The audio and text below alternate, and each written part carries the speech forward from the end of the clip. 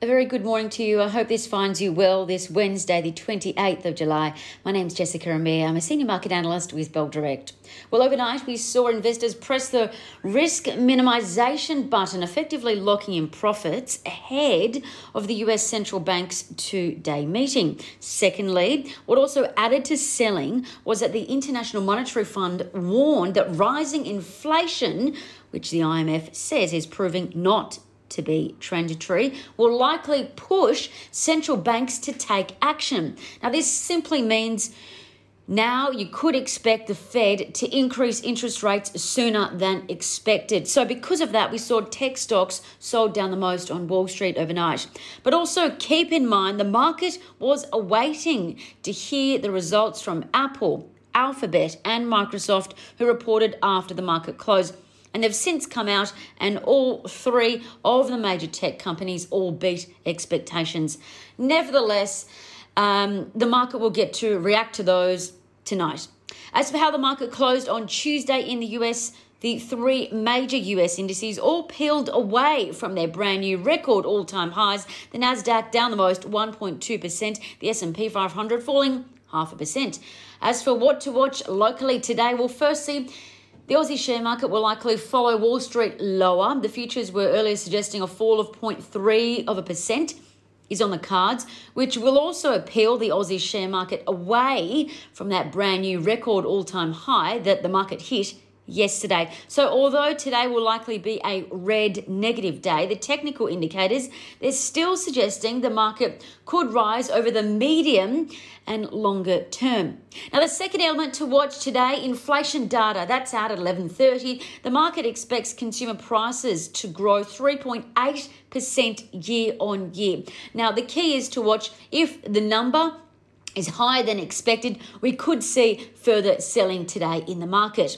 Now, the third element to watch is those stocks that are impacted by Sydney's lockdowns being extended at least by another 4 weeks. So I'd be keeping an eye on stocks that will likely see further selling this week, like shopping centre businesses, including Shopping Centres Australasia, SCP. They own about 91 local shopping malls around Australia, and they've seen mounted selling this week. Also keep an eye on Vicinity Centres, VCX.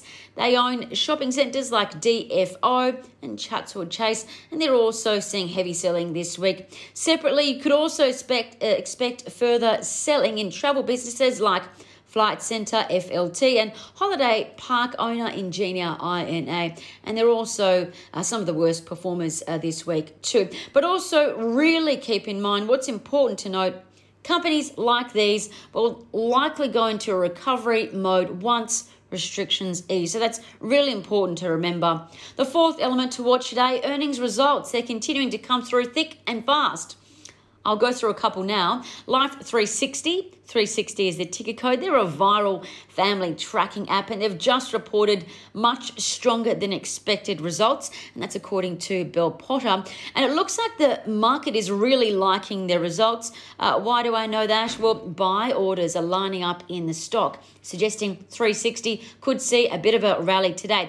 Secondly, mining company IGO, they're previously known as Independence Group. They reported exceptional results. Net profit after tax up a massive 981% in the quarter. Free cash flow up 122%. Just extraordinary. So needless to say, if you're looking at the buy screen like me, you can also see that buy orders are lining up at a rate of knots into IGO this morning. So you could expect a strong day for IGO. And lastly, Rio Tinto. They report earnings results today, but keep in mind they'll be after the market close. Now, the fifth factor to watch today, commodities. A couple of moves worth noting. The oil price is holding steady at $72 a barrel, but it inched up ever so slightly. The copper price continued its rally. It's now at 0.4%, while the iron ore price, it's pretty much steady. Trading ideas that could be worth a look. Well, voice transcription company AI Media Technologies AIM is their ticker. They're a Bell Potter buy, and they were upgraded with a new $1.50 price target. Now, that implies 63% share price growth in a year. So why the upgrade? Well, AIM, for those that don't know, they recently released their results, and they showed a basic $6.6 million improvement in cash flow compared to the previous quarter. So that was a considerable improvement for the company. If you're into looking at charts to back your decision making, you'd probably notice that AI Media, AIM, their shares also just formed a technical signal suggesting AIM shares could rally and break out. Now, this was evident by their moving averages crossing. Lastly, definitely not least, bullish charting signals have been seen in QBE Insurance, QBE is their ticker, Ampol, ALD is their ticker, and Cymeric Therapeutics, CHM. And that's according to Trading Central.